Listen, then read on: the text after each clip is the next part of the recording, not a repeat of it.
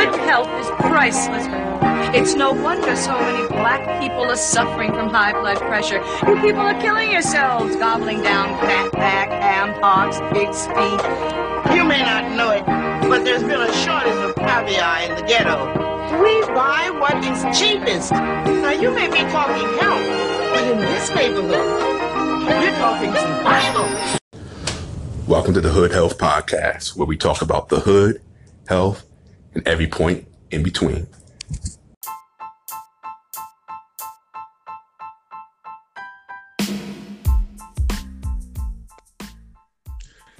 Please welcome to another episode of Hood Health, the Hood Health Podcast. I'm one of your hosts, A Life Allah, on the East Coast, with my other host on the West Coast. You there? Hey, what's up, everybody? It's Kyra over here in Cali. Yeah. It's probably warm over there, isn't it? No, it was cold today. It's rainy. Oh, cold and rainy. What, it's like cold is like what, like 70 degrees? No, it's like 61 or something.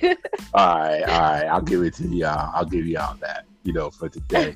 I just wanted to go right in because I know we have a lot to unpack for this episode in terms of,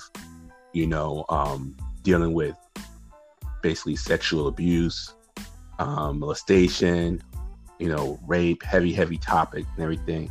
I just want to start off the whole podcast by saying, fuck R. Kelly, fuck R. Kelly, fuck R. Kelly. That's just from my heart. I just want to say that. I just want that to be on record. But when the whole notion, the whole documentary came out, how did you take that in? How was that hitting you? I mean, I think, I grew up on R. Kelly. That's like the music, part of the music of me going to middle school and high school. And I do remember, hearing about, when him and Aaliyah, and everybody was like, oh man, Aaliyah's too young for him. And I remember all of that because, I was myself in high school around that time. And then after that, I just remember, just hearing snippets here and there, like that whole like pee video, him peeing on a girl, like that was hella crazy. And that's when I knew, I was like, dang, R. Kelly has issues, like that's just crazy. But I never really knew until this documentary came out about all of like the trials and the like just the detailed cases, and how many young girls and young women have this pattern of stories of interactions with him. And it's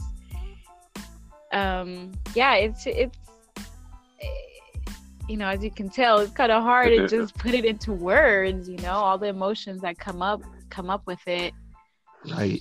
First of all, it's crazy because it was a several episode series.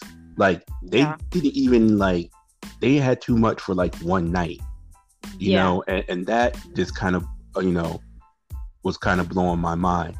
See, I was the same way. Like, I grew up with R. Kelly, grew up with Aaliyah. It's definitely part of the soundtrack of different aspects of my life growing up. But what many people may not know also is that even though I grew up in Connecticut, I was born in Chicago. And so like a whole big part of my Chicago and Atlanta, where most of his sexual misconducts and abuse took place, apparently. Exactly. So like a lot of my family's in Chicago, and they basically they told me straight up that it was basically an open secret, that everyone knew that, he used to hang out in front of high schools, basically, picking up young girls, like this was known. Also, when that tape came out, that was kind of for me, like, I'm done with him. You know what I'm saying? And it's crazy because I didn't know that this documentary was coming out. But what I found surprising is that so many people were still like really heavily fucking with him like that. And I don't mean like, okay, like you hear an R. Kelly song, you let it play. I mean people who were just like, yo, R. Kelly, like riding for him. And that blew my mind. Yeah, I mean, I think to put it in perspective in terms of like mental health, you know, and the wellness like of our community psyche, so to speak, you know what I mean? I think the docuseries did a really excellent job of examining that and trying to help people understand why some people would still, you know, be so ride or die with R. Kelly when it's like clearly evident that the dude has an issue, you know, and it's has crossed that line to just from sexual deviance to like straight up abuse. You know what I mean? When you're not letting girls call their parents, when you're not letting females go to the bathroom on their own, and you're having them pee in a bucket in the corner of a room, and this has been like, I mean, that's just a disgusting level of like control, you know. Right, and right. Well, you saw, I don't know, yeah, like I was kind of losing my train of thought there, but it does give a good job of like saying how like that's like, you know, things in a lot of like parents, for example, they justified still allowing their daughter to interact with him because he was found not guilty, because legally, you know, in the courts he was acquitted or whatever it was. But when there's still a pattern that's been documented over time, it's like, I don't know, to me that's where I draw the line. And it's, you know, one or two females might lie or do this, but when it's like a pattern over decades of your life, and it's, I don't know, I just think it's too many, it's too clear. And but you're right, you know, that's what they say, it's like it's hard to separate that public persona from the private things, you know, that your memories of certain, you know, weddings or parties or whatever, certain parts of your life are so intertwined with a certain soundtrack. And, you know, when that person is good sometimes at hiding their private persona with their public, you know, persona, that's, you know, where the lines get blurred. I don't know, man, it's crazy. Right, it's crazy too, because one of the other levels about it is that it points to of course larger issues, which is he's not able to do what he does the same way that Trump is not able to do what he does without a huge body of enablers around him. You know, so why there's and rightfully so, why there's this hyper focus on R. Kelly. I'm also concerned with all those people around him that facilitated that. And then also just the environment that kind of tones down, you know, some of his actions, meaning that there is definitely I don't want this to be misconstrued the wrong way by people, but I have to kind of like put this out there. There is a type of manufactured outrage that happens when media now points this spotlight on R. Kelly. Like, there's people now who I personally know who are like so outraged at R. Kelly, and I'm like, yo, son, you knew he pissed on girls. Like, now you mad? Like, you knew this. You know what I'm saying? Like, now you mad? You know, so it's a part of like this manufactured, which is like fanning the fires, which has a good, you know, side effect. You know, now there's more, some of the cases against him are being opened up and everything. But there's these other, what it also, you know, makes us do sometimes is it makes us only like look like he's the only one with this issue. Whereas I grew up, you know, during the crack era, and, you know, in high school, you know, as many people will tell you, you know, there were a lot of, you know, girls who were being picked up by older men, you know, like some of the drug dealers and stuff, you know, that were definitely out of high school, you know, years, you know, these kind of interactions sometimes happens around us that we kind of, you know, turn a blind eye. I worked in a neighborhood in this one project here back in the day, and what was crazy, and this is just sick, but the older men, some of the older men, they would go after younger women because, and this is like not only a mental health issue, because, you know, on one level, they're able to manipulate and control them in a way that they wouldn't necessarily be able to, you know, manipulate and control older women.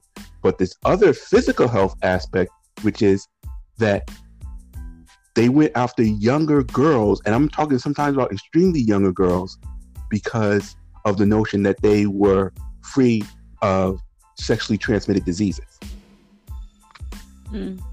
So, like, there's all these levels and layers of things that's happening in our community sometimes that we don't speak about.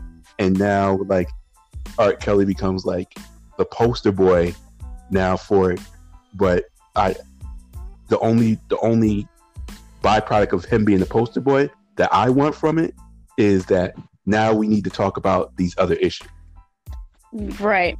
Yeah, I mean, it definitely opens up Pandora's box, you know what I mean? Because it's a complex issue, and it's something, you know, that happens in all cultures, unfortunately, you know, across the board.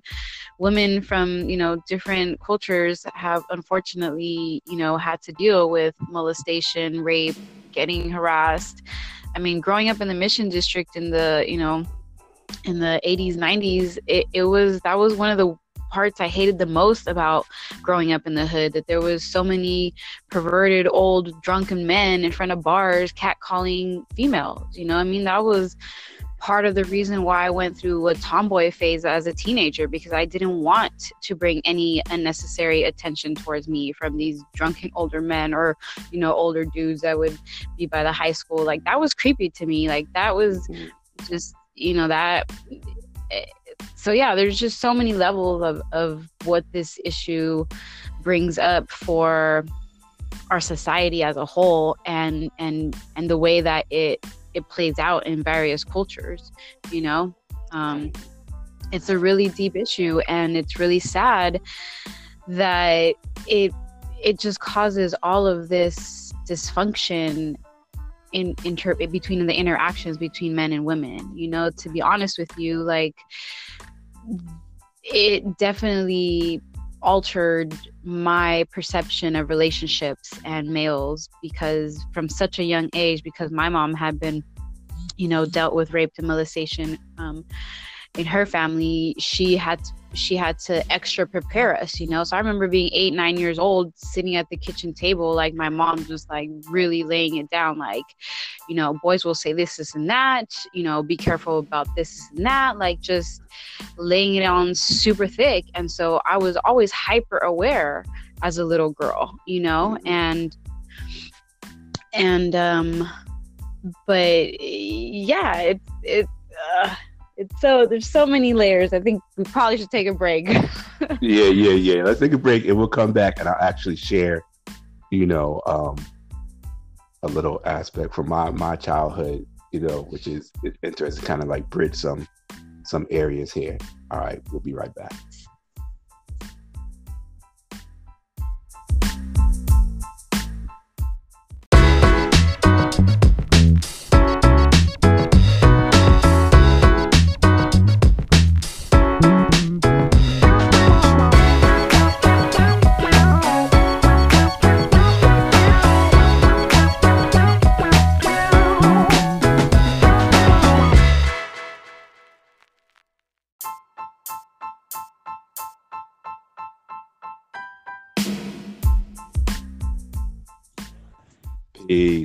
Peace. We're back.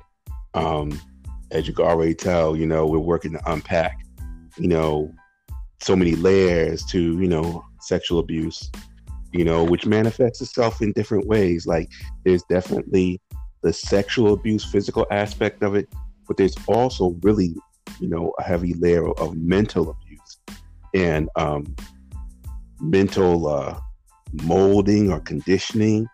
I don't know. Manipulation, brainwashing.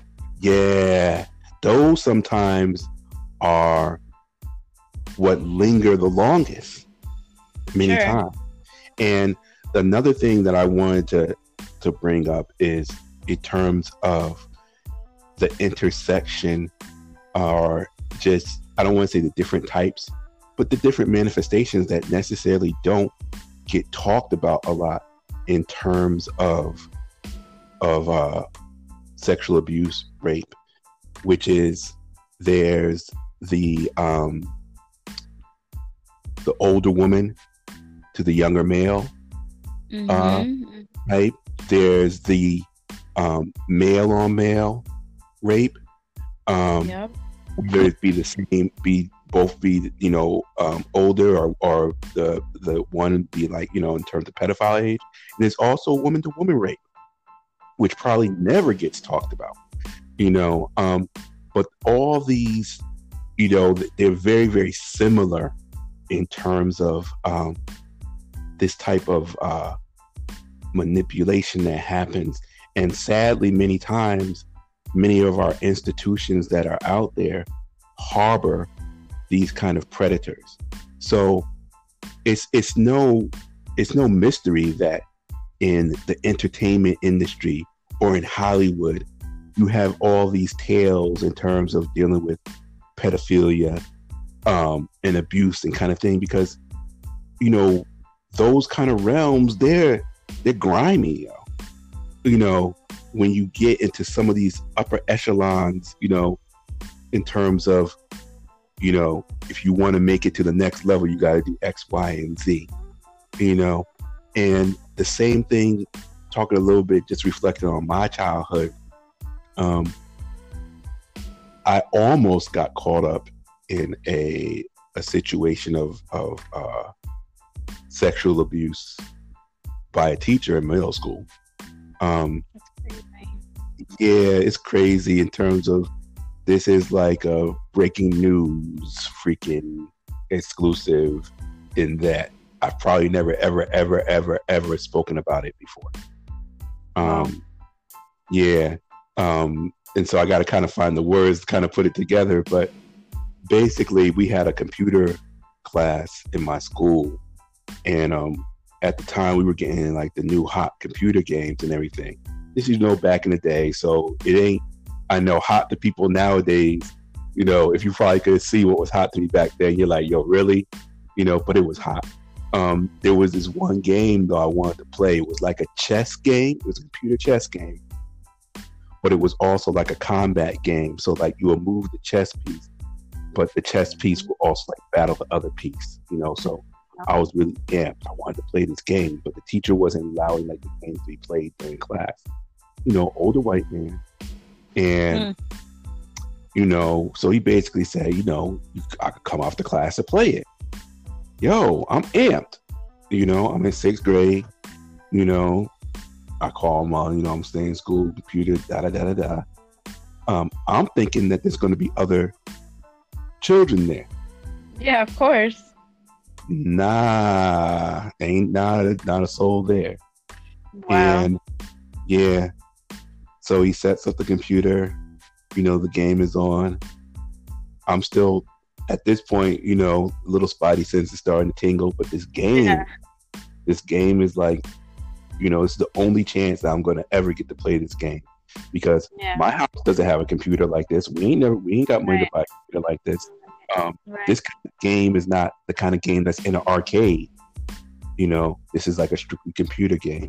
And I started to play the game, and then I noticed that he's behind me, and he started like massaging my shoulders. Whoa. Yeah, at that point I broke out. I broke north. I was good. I mean, So what did you do like the next day, or did you like? I don't know. How did he act the next day, or from that point forward? He kind of act kind of funny. I was kind of like, I was shook. Like I told you, like this is the first time I talked about it. I never told nobody. I didn't tell any teachers. I never told my parents. But I knew what was going on. And the reason I knew what was going on was because an episode of Different Strokes from back in the day. Wow. Different Strokes had an episode that dealt with molestation. And there was an episode where the two young kids in the show, though, I can't remember his names right now, but it was him and his friend, and they were at this white dude's house, and he's like, "Oh, I got some," I guess he was like a toy store owner. He's like, "I got some other cartoons for you to watch," and he put on some risque cartoons, and Arnold bounced. He's like, "I ain't staying," but he left his friend, and the guy ended up touching his friend and everything. And to this day, I honestly think it's not only because, but because of that episode, that kind of that was kind of my first exposure to like, yo, this stuff is out there. But little did I know that it was that prevalent out there. Yeah. I mean, I think, that is one of the, I'm not going to say pros, but obviously with the way that media is nowadays, social media, and all of that, we are reaching more equity in terms of male-female relationships. A lot of females obviously have come out, and expose some of the things that they have been through, because in the past women didn't have that power. Women weren't going to be able to do anything about it, even if we did say anything about it. And still to this day, it's kind of, that's part of the, what we're still dealing with, is that, we may have a voice now, we may have more power, but it's still really hard to really bring justice to some of these situations. And part of that is because of this even deeper mental, emotional dynamic, that sometimes the lines are really blurred. I mean, I myself, was in a situation one time with an ex-boyfriend, and pretty much was sexually assaulted, but because he was somebody I loved, because part of me did want him, but even though I verbally said no multiple times, it's just that's, I think the way that this issue can teach us a lot about ourselves and each other is that communication is more than just verbal. There's so much in body language and being observant about how people are communicating, and we have to be respectful about what everybody feels is their boundaries, because what may be a boundary for one person is not a boundary for another, and those boundaries can change depending on that mental state, the state of that being of that person, and that's why in a lot of these cases, these women are being drugged or or whatever the case may be. A lot of it, that's part of where the guilt and the shame comes in, because we as females did put ourselves in a situation where we were out getting drunk or getting high or whatever the case, right? So this is where all those complexities come in, because it's not so cut and dry sometimes, and that's what makes life really hard. I feel like there's so many complexities. Right. I think you hit it right on the nail. Like for a case, and like I said, the show isn't about him, but it's good to use it as a reference point. For a case like R. Kelly, it's pretty much cut and dry, with all the evidence that has been piled up against him. But like you said, like in many of the cases that we find ourselves in, it's not cut and dry. It a lot of things are blurry. And because of that fuzzy area, and like you said, like feelings of shame and resentment and blaming oneself, not only blaming oneself, but then not wanting to reveal it because your community would blame you for it. You know what I'm saying? Exactly. Like, there's no scenario, where in our minds many times it comes out good. And this is why many times I think, in terms of kind of segue into some solutions, I think this is also a commitment of the community that we need to step up on. One thing I think we need to do as communities more is we need to make safe spaces where people can speak of their experiences without fear of retribution, of shame, and those kind of things. Like, just let them talk and get it out. And then also, we got to call people on shit. Like, Yeah, I've been definitely. frustrated. Growing up as a male, like, Yeah. I've been around dudes who did questionable shit, and there were times I didn't say shit. And that needs to stop. And it doesn't need to stop in terms of just like, oh, I got a daughter now. Man, whether you have a daughter or not, the behavior and the actions is not acceptable. Yeah. Yep. Yep. And and I think that this is the part that we can call more community, into it. Also, we need to revisit, our quote unquote heroes.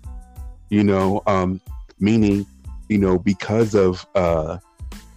Kelly, like, a lot of people are like saying like, yo, you need to separate the man from his music. Yo, there's some things with him now I can't, because in my mind now, that love song that he's singing to like an underage, girl. That's who that song was made for. That song was made. I honestly can't listen to any R. Kelly song now, even though, there's been moments, since finding all of this stuff out, I'll be listening to a playlist in my car and his song will come up and I'll have to just delete it. I'll straight up just delete it, so won't even come up in my playlist anymore, because it's just, I mean, when you have gotten to that point, and there, there was people, former employees or friends of his that were interviewed in the docuseries that say that he basically admitted to them, that came to them, was like, dude, what am I doing? Like, this is getting out of control, blah, blah, blah. So it's like, if you have somebody that's coming to you, that's saying that to you, then you need to help that person find help, because they're crying for help.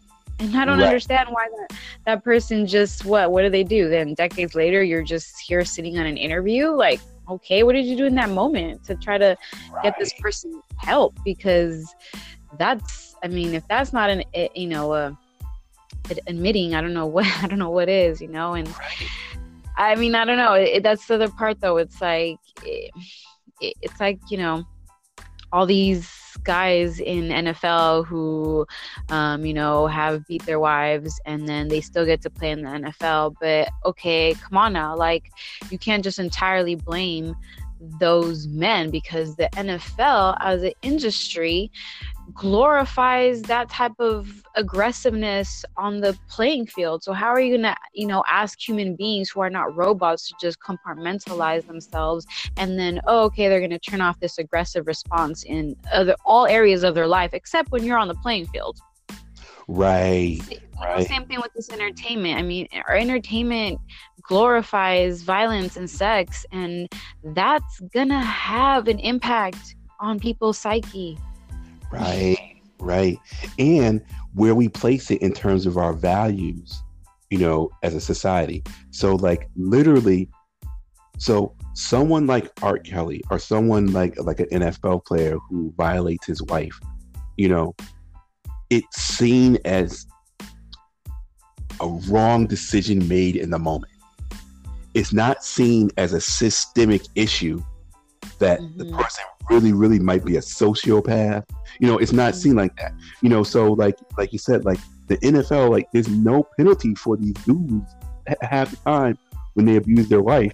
But Colin Neal, we got to take him out. Like that's the worst thing ever. And then it also has something to say in terms of where our values are in terms of women, or just in terms of people who are abused. And there's all these women of color and women, from that are struggling, like a lot of, how many, this one, I don't know. Yeah. It's just a lot of these issues wouldn't have been allowed to have been an issue if it was, white women if it was rich women. So yeah, there's a lot of layers to these issues. One place that we don't even really talk about is all the abuse that is happening at the border. You know it's happening at the border. I mean, there's children in cages. Let's just we could just put that as, you know, the face. But how many women are crossing this border, and the same kind of person that will strip a child from its parents and put a child in its cage, I have no doubt in my mind that they are the same kind of person who will say you could cross this border if you do X, Y, and Z. I have no doubt in my mind, you know, that happens there. Another flip thing that doesn't get talked about also, I don't know if you've seen this picture, but white, young, I mean, like in their 20s, women teachers having sex with their black and brown male students. Well, let me take that back. Not having sex, because it's statutory rape. It's rape. You know, yeah. And look, even me knowing that it slipped that they were having sex. You know, and that's because I grew up in a generation where, you know, if you had, you know, a hot teacher, quote unquote, you know, if you could have sex with the hot teacher, like that was like something to aspire to. You know, we had songs like Hot for Teacher and all this kind of stuff. Movies that, you know, I forgot the movie in the 70s. There was a movie, you know, one of those famous actors, but, you know, having sex with your teacher and everything.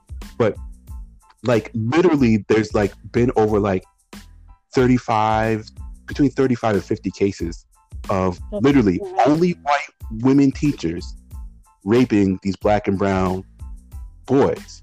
And once again, you know, in all these dynamics, you have an issue of power. So you have an issue of authority.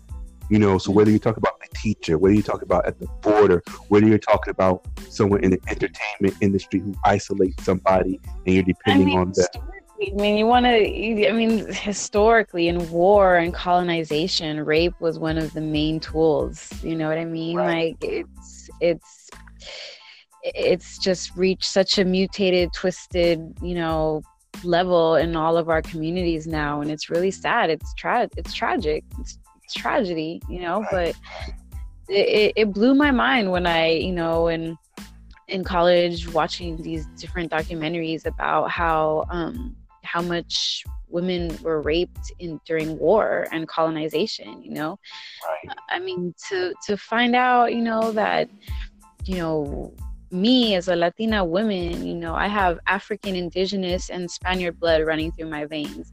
I am a ethnicity that wouldn't even exist had it not been for colonization and rape. You know, what are Latinos? That's why there's such a spectrum of, you know, dark skin, light skin Latinos, because depending on the region of what Europeans raped, what indigenous and African culture to create, then that spectrum, you know, it's a pretty intense thing to realize. And I remember that moment where I was like, that's crazy. Right. And I'm a product of colonization and rape amongst various cultures. Right. And that's key, you know, like that's something that when people want to talk, I always say, talk about colonization light. You know what I'm saying? Like they just want to like brush on it. They don't mention those things. But I always tell people, you know, like I have a freaking European last name, you know, because of slavery, because of rape, because of genocide. These are and even when quote unquote colonization ended, you know, in terms of the big push of colonization, we're in the modern era, you know, these things are still byproducts of, you know, colonization. So power dynamics, dysfunctions within our own communities, you know, which lends us, you know, also many of us to become predators also because of these historical dynamics. They're all connected and everything. So that's a heavy revelation. Yeah, and I know we're getting close to running out of time here, but I do also just want to bring it back to, the silver lining, right? What is the positive amongst all this tragedy, and for me, I think the one thing that I see a positive coming out of all of this is that we are becoming more aware that you can't just blame one person or thing or factor. It's very much like that saying, it takes a village to raise a child. And it really is on all of us on how we hold ourselves accountable, each other accountable, how we support and love each other so that not one of us feels unloved to the point where they have to fall into the arms of a predator, or not one of us feels so poor that they want to do anything to reach fame, or all of these things. It's like we really just need to come back to living in a more sustainable way with our environment, and really just what are the real simple pleasures in life. It's not making money and having hella sex. I mean, those things are nice, don't get me wrong, but at what cost, at what balance? Like, if something is taking over your life, like, to me, that's always been a question too. Like, there's many bad habits I've had to break, and some of those involved substances and alcohol and things like that. And one of the hard questions that I had to ask myself was like, well, how often am I doing it in my life? And is it taking control over, my life in a certain way that's just starting to have bad consequences? And once it starts to have a bad consequence on your mental health, emotional health, physical health, then that's where you really need to take a hard look at your habits. Right. Damn. I'm just absorbing what just everything that you're saying in terms of, it really, really does go back to, like you said, really having a functional village, and I think in the last 20 or so years with like hyper gentrification, and I know especially in the Bay, you see that, especially like in San Francisco, like the hyper gentrification, like communities and neighborhoods have been destroyed, and it's really important to have a strong community, and a community basically, like you said, looks out for each other. You communicate, you know each other, you fulfill roles that if a particular family, doesn't have something in some particular area, they're not at loss because the community can get in there and fulfill that. And I think that, like you said, when we really bring back the full functional village and play our roles, then we'll realize, what I'm saying? Like, we won't let children be unattended with strangers. We won't allow them to be placed in certain situations where they will feel unloved or unfulfilled. Everything will be supervised to a degree, not in terms of, in terms of like some surveillance states type supervision, but just the natural supervision that comes from, in terms of when I grew up in my hood, I wasn't going to do anything because my neighbor across the street, if they saw me doing it, they're going to tell my mom. You know what I'm saying? Like, that kind of like base level, I think, has been lost a lot because the neighborhoods and communities that we grew up in are being destroyed. You know what I'm saying? Like, people move around a lot more than they did. Like I said, hyper gentrification, people are pushed out. And when we get back to that, I think that plays a big hand in everything. And it is the security. Like, we need to provide our own security, basically. And see the value in that, providing our own security. So, like you said, the first part is communication. The silver lining is, okay, this is on Front Street now. We're going to talk about this now. You know what I'm saying? And we're going to not only talk about it, we're going to put some things, on the table, like, okay, we're going to do this now. We're going to do this now. We're going to do this now. Like I said, personally, for me now, I realize that I got to call out those around me. You know what I'm saying? I'm reviewing lyrics now like crazy. I grew up in, it's crazy to look back at some of the music that I grew up on. Not just R. Kelly, but hip hop music too. That was hella freaking, rapey. You know what I'm saying? I was listening to BBD the other day, with Do Me Baby, and there's a line in there like underage adolescent. I'm like, huh? What? He said what? And I'm like, whoa. But yeah, I'm absorbing all that now and just putting it in its proper context and everything. Before we get on that whole kick of like blaming the modern music of the youth for the state, quote unquote, that we see that they're in, we need to check ourselves for the music that we grew up on. Some of that stuff was, it was over the line. And the conditions, right? I mean, I think that was one of the most powerful things about Tupac and why he's like just my favorite of all time, because that was one of his things, is that he recognized his contradictions, and he wasn't trying to make excuses for him, but at the same time he was like, but wait a minute, you can't blame me. I was born in this world. I didn't make it. You know what I mean? Like, yeah, you're looking at the things that the conditions I grew up in, and I'm asking you to help them, and you're not doing anything, and then you wonder why these people turn to certain lifestyles in order to survive. Come on now, like you can't just ignore what we've grown up in. And yeah, we're dysfunctional. Yeah, we have this and that issues, and yeah, we're trying to heal ourselves, but that doesn't happen overnight, especially when you're talking about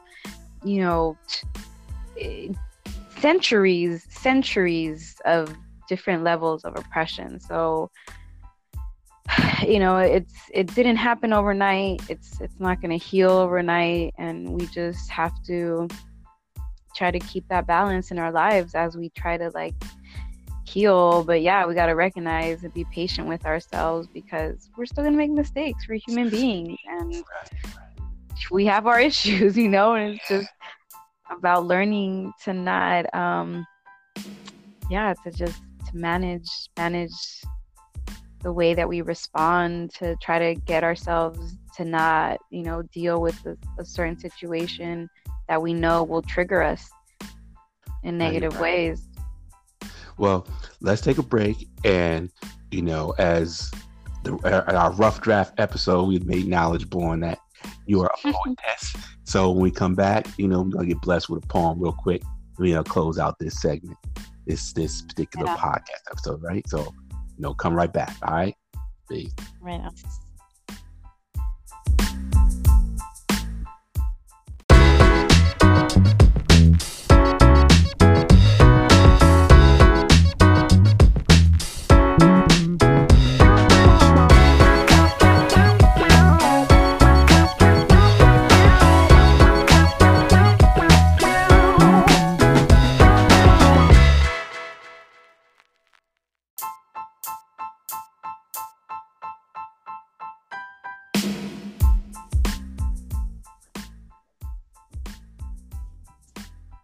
All right, we're back, and we bring the episode to a close soon, but we wanted to bless y'all first with this poem that my co-host is gonna drop on y'all.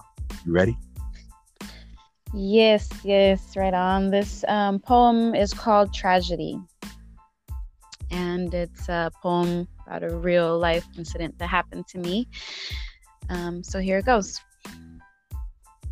Hand underneath her shirt, buttons begin to become undone. Young man believing he has the green light, 'cause it's late into the night. A pretty girl lays on his couch, so he assumes she wants his touch. Plus, both minds are intoxicated. Her story is, yeah, she's faded, but she just wants to sleep. Halfway to dreamland, and she feels his hand. His kisses invade, but her drunken mind hasn't processed it yet. At one point kisses back, 'cause her hazy mind shifts his identity into someone she actually wants. But then it gets more wrong as he races to unbutton buttons and unzip zippers, and she remembers his whispers urging her to his room, how she told him more than twice that she just wants to sleep, turned her back, closed her eyes, thinking he'd be wise and leave her alone. But his disrespect is coming into effect. The hot anger boiling inside her gives her strength to push him aside and get up. Luckily, her friends hear her distress, got her back, made sure she's okay. Relieved tears ran down her face, thinking about what could have been and all the women who've had to endure much worse. Still, she can't say she hates him. The tragedy is this fucked up society breeds him, just like it conditions girls to feel somewhat at fault, though it still doesn't excuse his actions, so he must deal with her reactions. Peace. That's what's up.